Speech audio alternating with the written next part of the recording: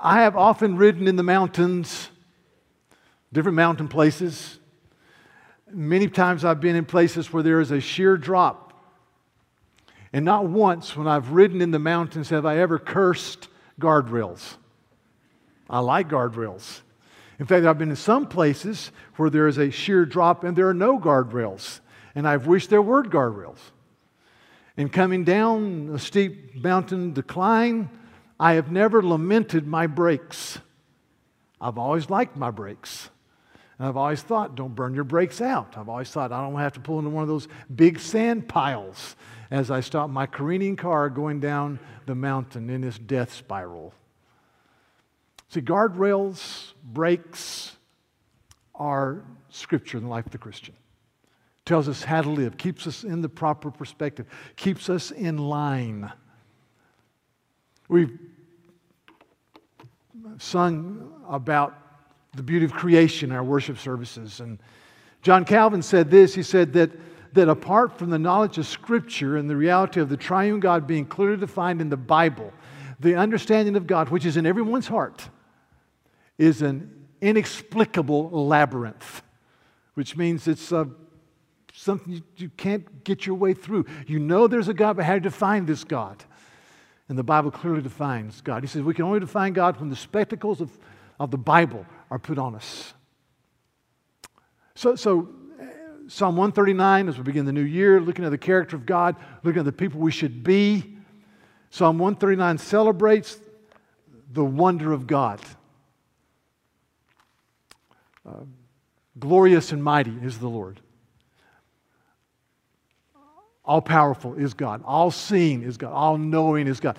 By the way, Jonathan Edwards died in 1758, said the chief attribute of God is beauty. I like that. Beauty. Worthy of praise.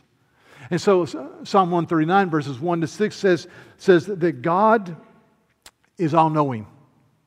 You know when I sit down, the psalmist says, and when I rise up, you discern my thoughts from afar. You search out my path and my lying down. You're acquainted with all my ways. Before a word is on my tongue, you know it completely. You know it altogether. God all-knowing. And then verses 7 to 12 says that God is everywhere present. The psalmist says, where can I go from your spirit? Where can I flee from your presence? If I get up and take the wings to the uttermost parts of the sea, even there your hand shall lead me and your right hand shall hold me. It says the darkness is light to you. I can't hide from you. And he says God's the great creator God. A passage I'll preach on next week. He says, you formed my inward parts. You knitted me together in my mother's womb. I praise you, for I am fearfully and wonderfully made. Wonderful are your works, O God. And my soul knows it very well. Your eyes saw my unformed substance. In your book were written every one of them, the days that were formed for me, and when as yet there was none of them. You know me. You see me. You're everywhere present. You're all-knowing. You deal with me. And so as he beholds the character of God, the psalmist prays this prayer, which I want to be our prayer. If you're a follower of Christ, you've bowed the knee to Him, search me, O God, and know my heart. Try me and know my thoughts, and see if there is any grievous, destructive, pollutant way in me, and lead me in the way everlasting. The psalmist says, there are two ways. Broadly speaking, there are two ways.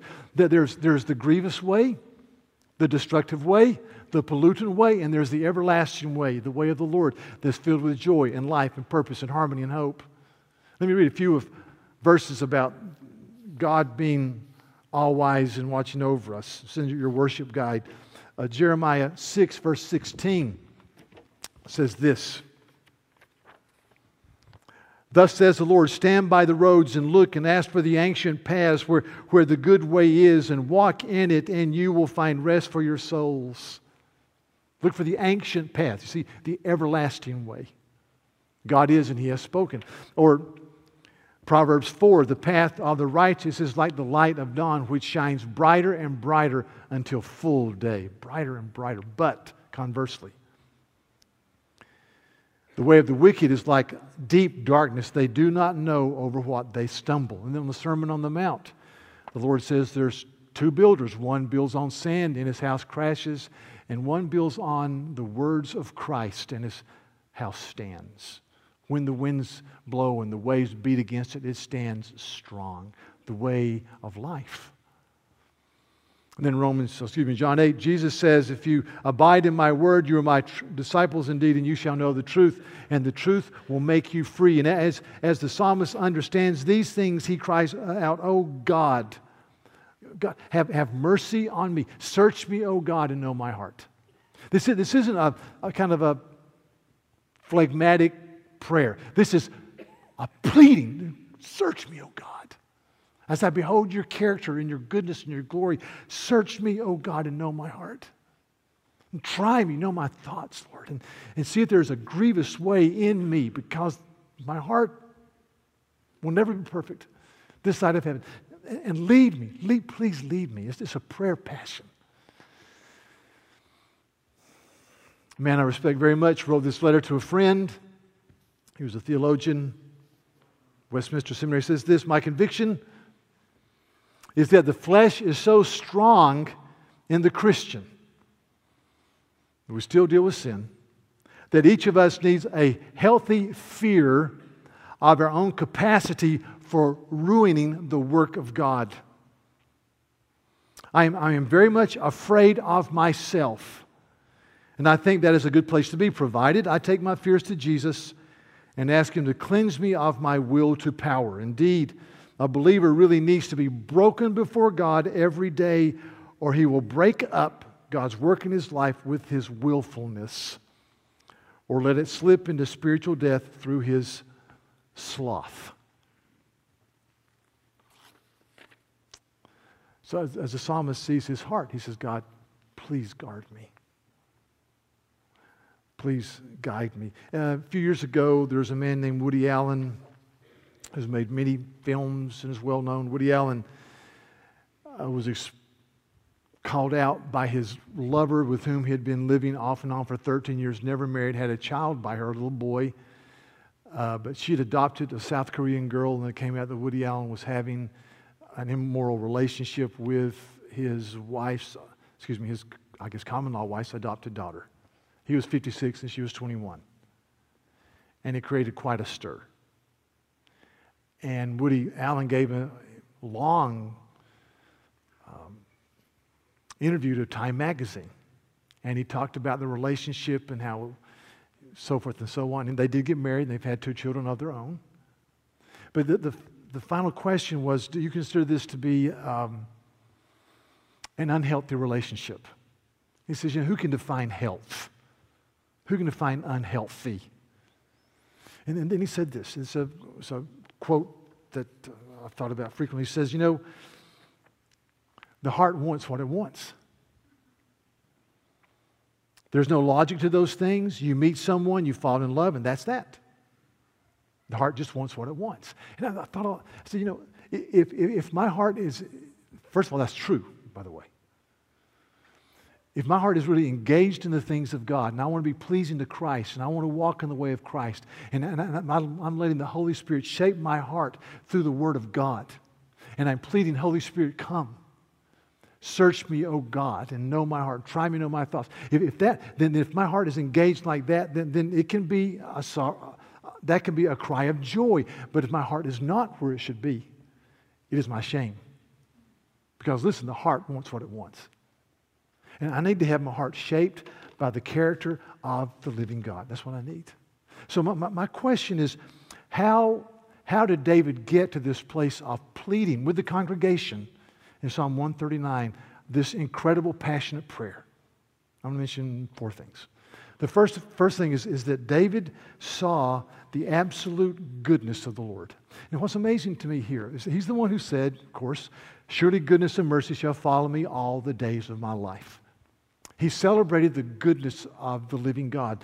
And David saw the coming Messiah who would take away the sin of his people dimly. He knew Messiah was coming. He was longing for the coming Messiah, but he saw it like the Old Testament prophets dimly. we see it with full panoramic view.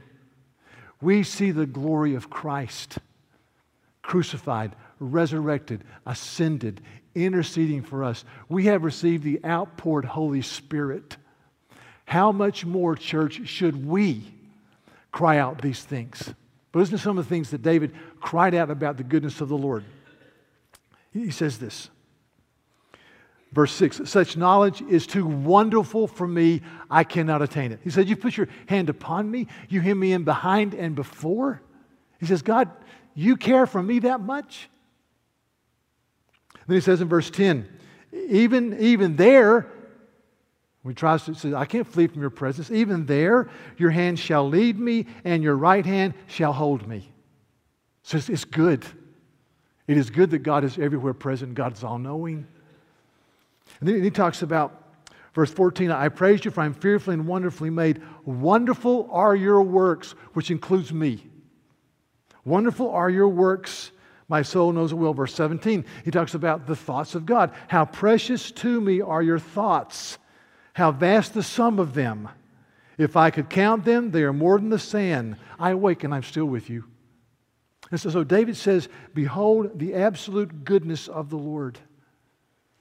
This is a strong quote from this. It's from a book by a guy named Plantinga who's quoting Augustine. So it should be Cornelius Plantinga, a book entitled Not the Way It's Supposed to Be. Anyway, he says that people who are ennobled, they're ennobled as they seek out for Christ, as they search for Christ.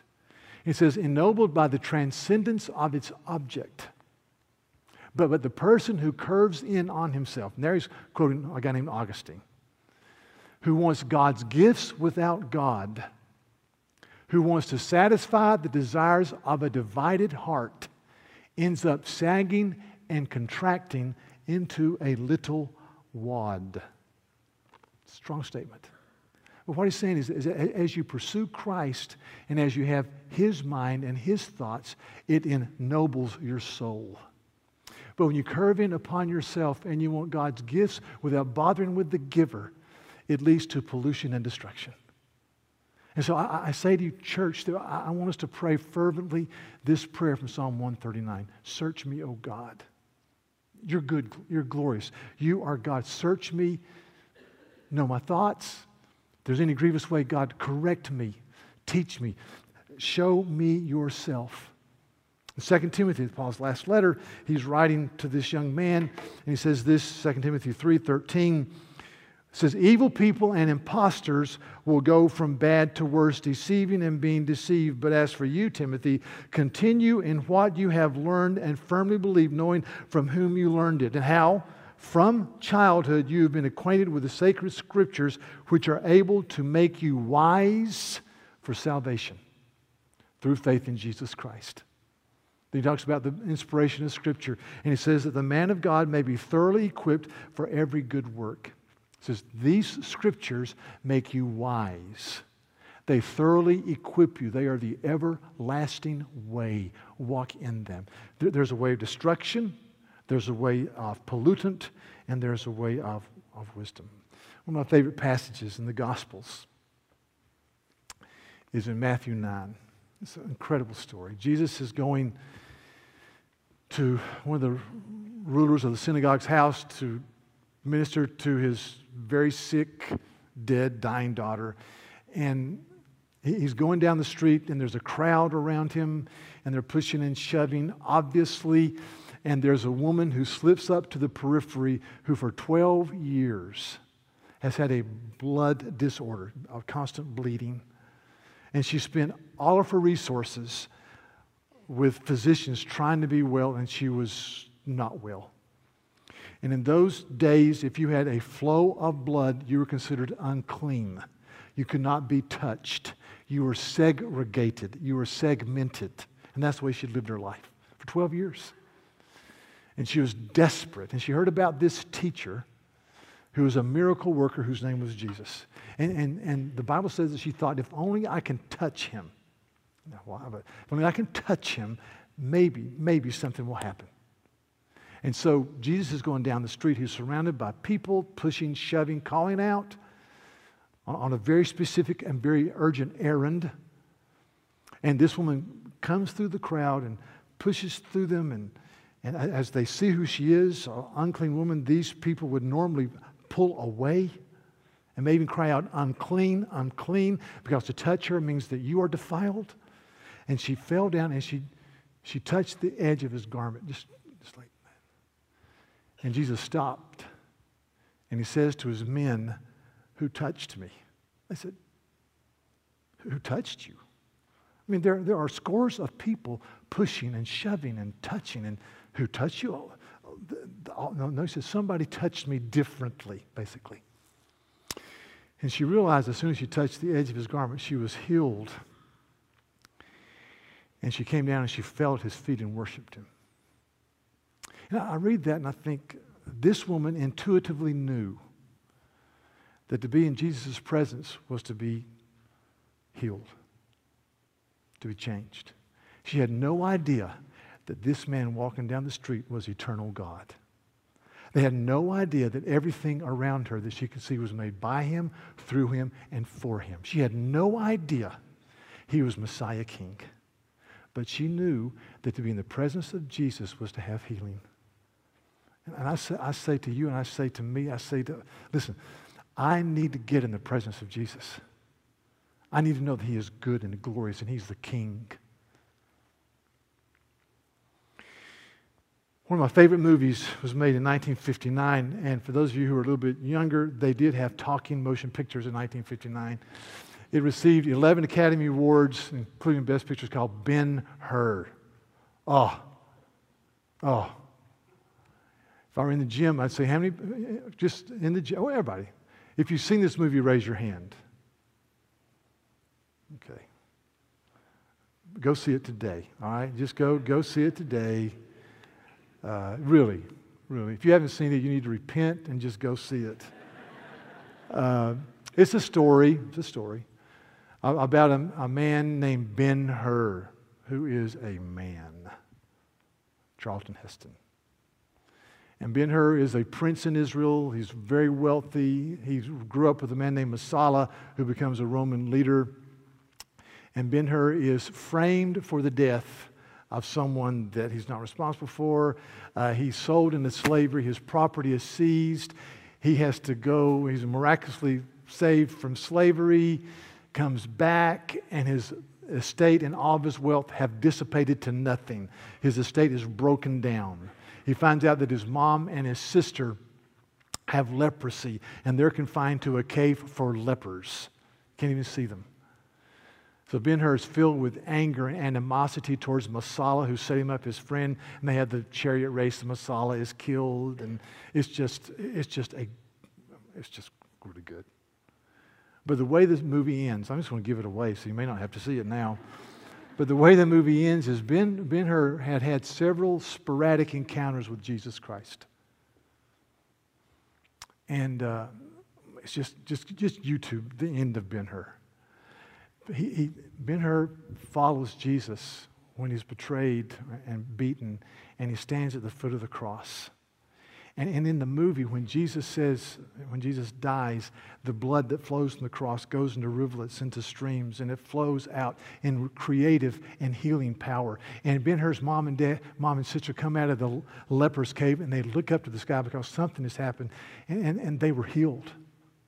And they go back to Ben-Hur's broken down estate, and Ben-Hur comes in, and before he sees his mom and his sister are healed, he's greeted by his fiancée. And this man who was an angry zealot who breathed hatred, he said, I was there when he died. And I heard him say, Father, forgive them, for they know not what they do. And then this is the greatest line in the movie. He says this, I felt his voice take the sword out of my hand. And I think of that and I think, when's the last time the voice of Jesus took lust out of my heart? Or took an unforgiving spirit from my relationships? Or took covetousness out of my mind? Or caused me to go further and harder than I would have gone? Have I been in the presence of Jesus? That's a good movie. Okay, number 2. The second way we pray this prayer is that the psalmist says, I am significant. I'm fearfully and wonderfully made. God has ordered my days. How marvelous are your thoughts. How wonderful are your thoughts. But he also says, but, I also have grievous ways.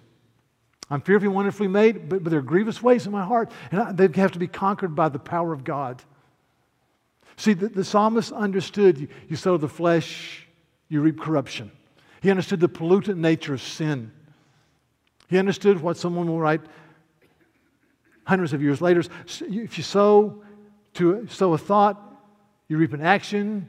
You sow an action, you reap a habit. You sow a habit, you reap character. You sow character, and you reap destiny.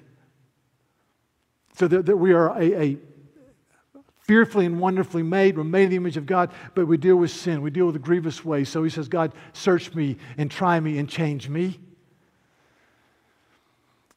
A book on repentance, or part of the repentance by a guy named Thomas Oden, says this. It's called the Joy in the Reversal of Sin. It says, rightly understood, repentance is a source of joy in the freed, renewed life in Christ. Martin Luther, the reformer, told his spiritual mentor that the very word that he had once been so terrible, repentance, had become the most fragrant of words to him. See, repentance is a change of heart, mind, and direction when you see the beauty of Christ. And that's what the psalmist is praying, dear Lord, make me a repenting man. Make me someone who understands the glory of my creation, the glory of the way you've made me, but also understand that I deal with grievous ways. Make me repentant.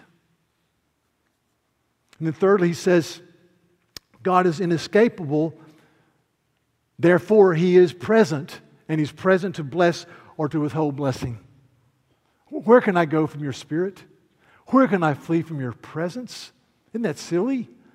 If I go to the heavens, you're there. If I go to the depths of Sheol, you are there. If I get up early in the morning and go to the uttermost parts of the sea, guess who's there? God. He is inescapable, and he's good, and he's there to bless or to withhold his blessing.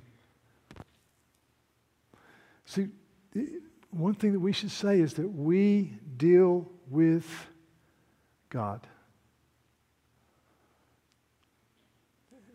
The God who is. And because of that, we're vigilant. I was reading Matthew recently. One of my favorite passages is Matthew 11:28. Come to me, all you are weary and heavy laden. But really, a couple breaths before that, Jesus says, woe. Woe to you, Chorazin, Bethsaida, 2 cities in Israel. For if the mighty works done in you had been done in Tyre and Sidon, 2 non-believing Phoenician cities known for their godlessness, if the works that have been done in you were done in Tyre and Sidon, they would have repented long ago in sackcloth and ashes. So I tell you, it's going to be more tolerable on the day of judgment for Tyre and Sidon, these godless cities, than for you.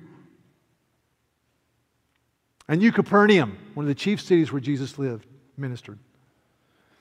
And you, Capernaum, will you be exalted to the heaven? No. You'll be brought down to Hades. For if the mighty works done in you had been done in Sodom.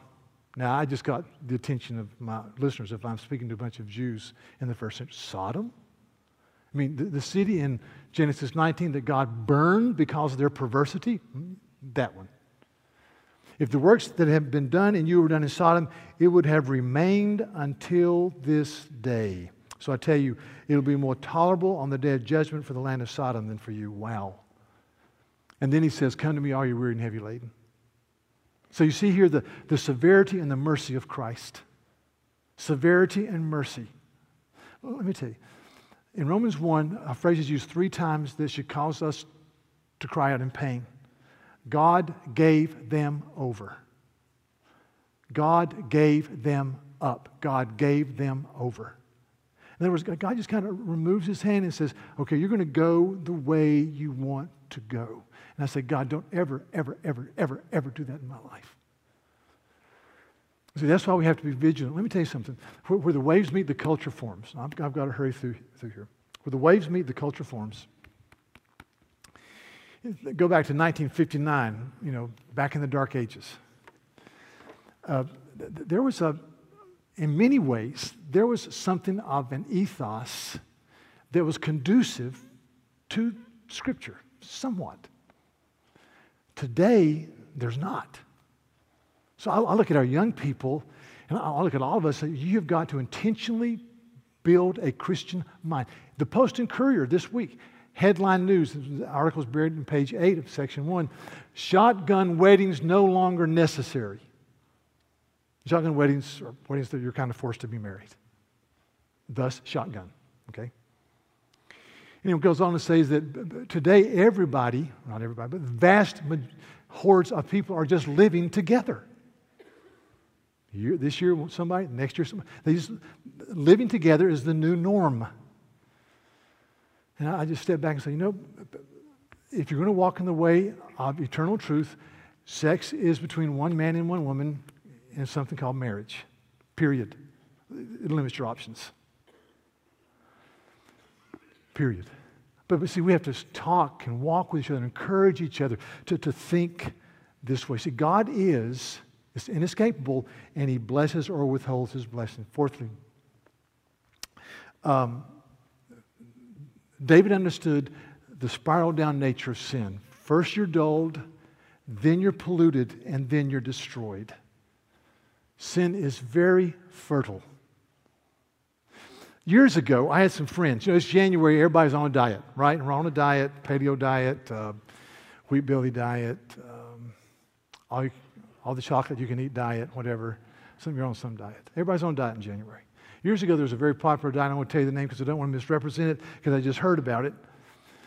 And the diet went like this. For 6 days, you watch what you eat, but on the 7th day, you just go for broke. So one day a week, you eat 3 banana splits if you want to. You just OD on not dark chocolate, but milk chocolate. And you just do it. And I just thought, I'm not a scientist or a physician or a dietitian, but that doesn't make sense to me. I mean, how can you recover? But anyway. Sometimes I address sin that way. We say, I'm going to really be serious about following Christ, but not in this area. This area is my one-a-day, blow it out approach. See, the problem is sin bleeds over. Sin is fertile. Sin grows. Sin infects. Sin destroys. That's why David is crying out here, oh God, search me and know me. You see, that's why the biblical writers often say, God, give me an undivided heart. So, give me an undivided heart to really know you. Don't let me live in a divided way. If you're a man, for example, and you feel like you're not getting the sex you want in your marriage, or you're single and you're not getting the sex, then and you feel you're entitled to sit around at night and watch pornography. Then one of my fears is that there's a step, sometimes it's long, sometimes it's short, from going and doing that to going to gentlemen's clubs, which is the ultimate misnomer. And then you start doing that, and it's usually to spiral out. Or if you're married and you're a woman and you like to sit around and talk about what a loser or a paloka or whatever your husband is. See, sin bleeds out into other areas. You can't segment it. And that's why we pray for an undivided hearts. And the way we use our time, our talents, our resources, our energies. Oh, God, work in me. Don't let it pollute my spirit. See what I'm saying? Don't be deceived. It first of all, it dulls us, then it pollutes, then it destroys. And there are people, they're going to be in our worship services today, who are on the precipice of stepping across from being dulled to being polluted. Then they'll be destroyed. I plead with you, behold the beauty of Christ. In 1940, Joseph Stalin had one of his purge systems in Soviet Russia that he had frequently. There was a man named Isaac Babel, who was a well-known author. And Isaac Babel was a committed communist, had fought for the communists, but he'd written some things that Stalin and his henchmen thought were maybe a little bit seditious, which they weren't. And so they seized him one night at his house, took him to prison, interrogated him, and beat him until he confessed. And then he had a show trial where he was brought into court, and he was given a trial for 20 minutes while the firing squad was cleaning their guns. And he was convicted. He said, I didn't do it. I did nothing. I've always been a loyal communist. He was only 45. And as they dragged him out of the courtroom to be shot in January of 1940, he cried out, please let me finish my work. Please let me finish my work. And I just thought about us, and I thought, do we see that we've been called as believers in Christ now to something that's significant, saying, Lord, let me finish the work. Let me live with intentionality. And Lord, to live with intentionality means that I will cry out, search me, O God, and know my heart. Try me and know my thoughts and see if there are grievous ways in me. And God, lead me in the everlasting way, the green pasture way, the hope, the purpose, the peace way. That's what I want. That's what I want for you. That's what I want for me. Let's pray very quickly. Lord, thanks for the day you've given us. And take this word and make application.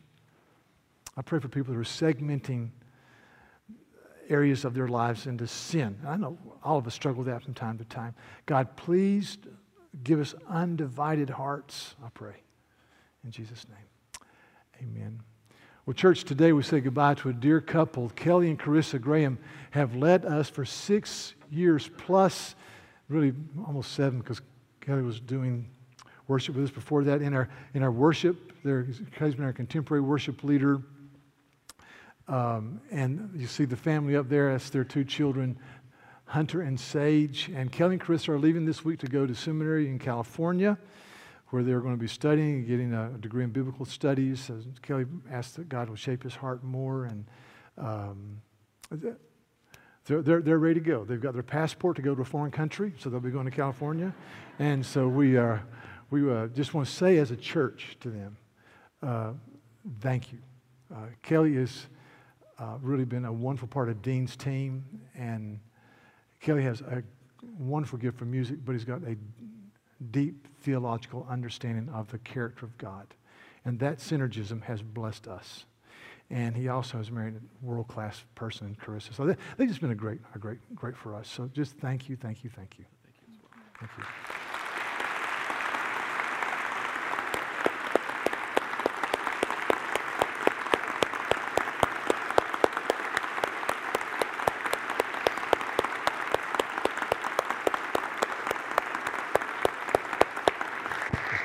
Change your mind.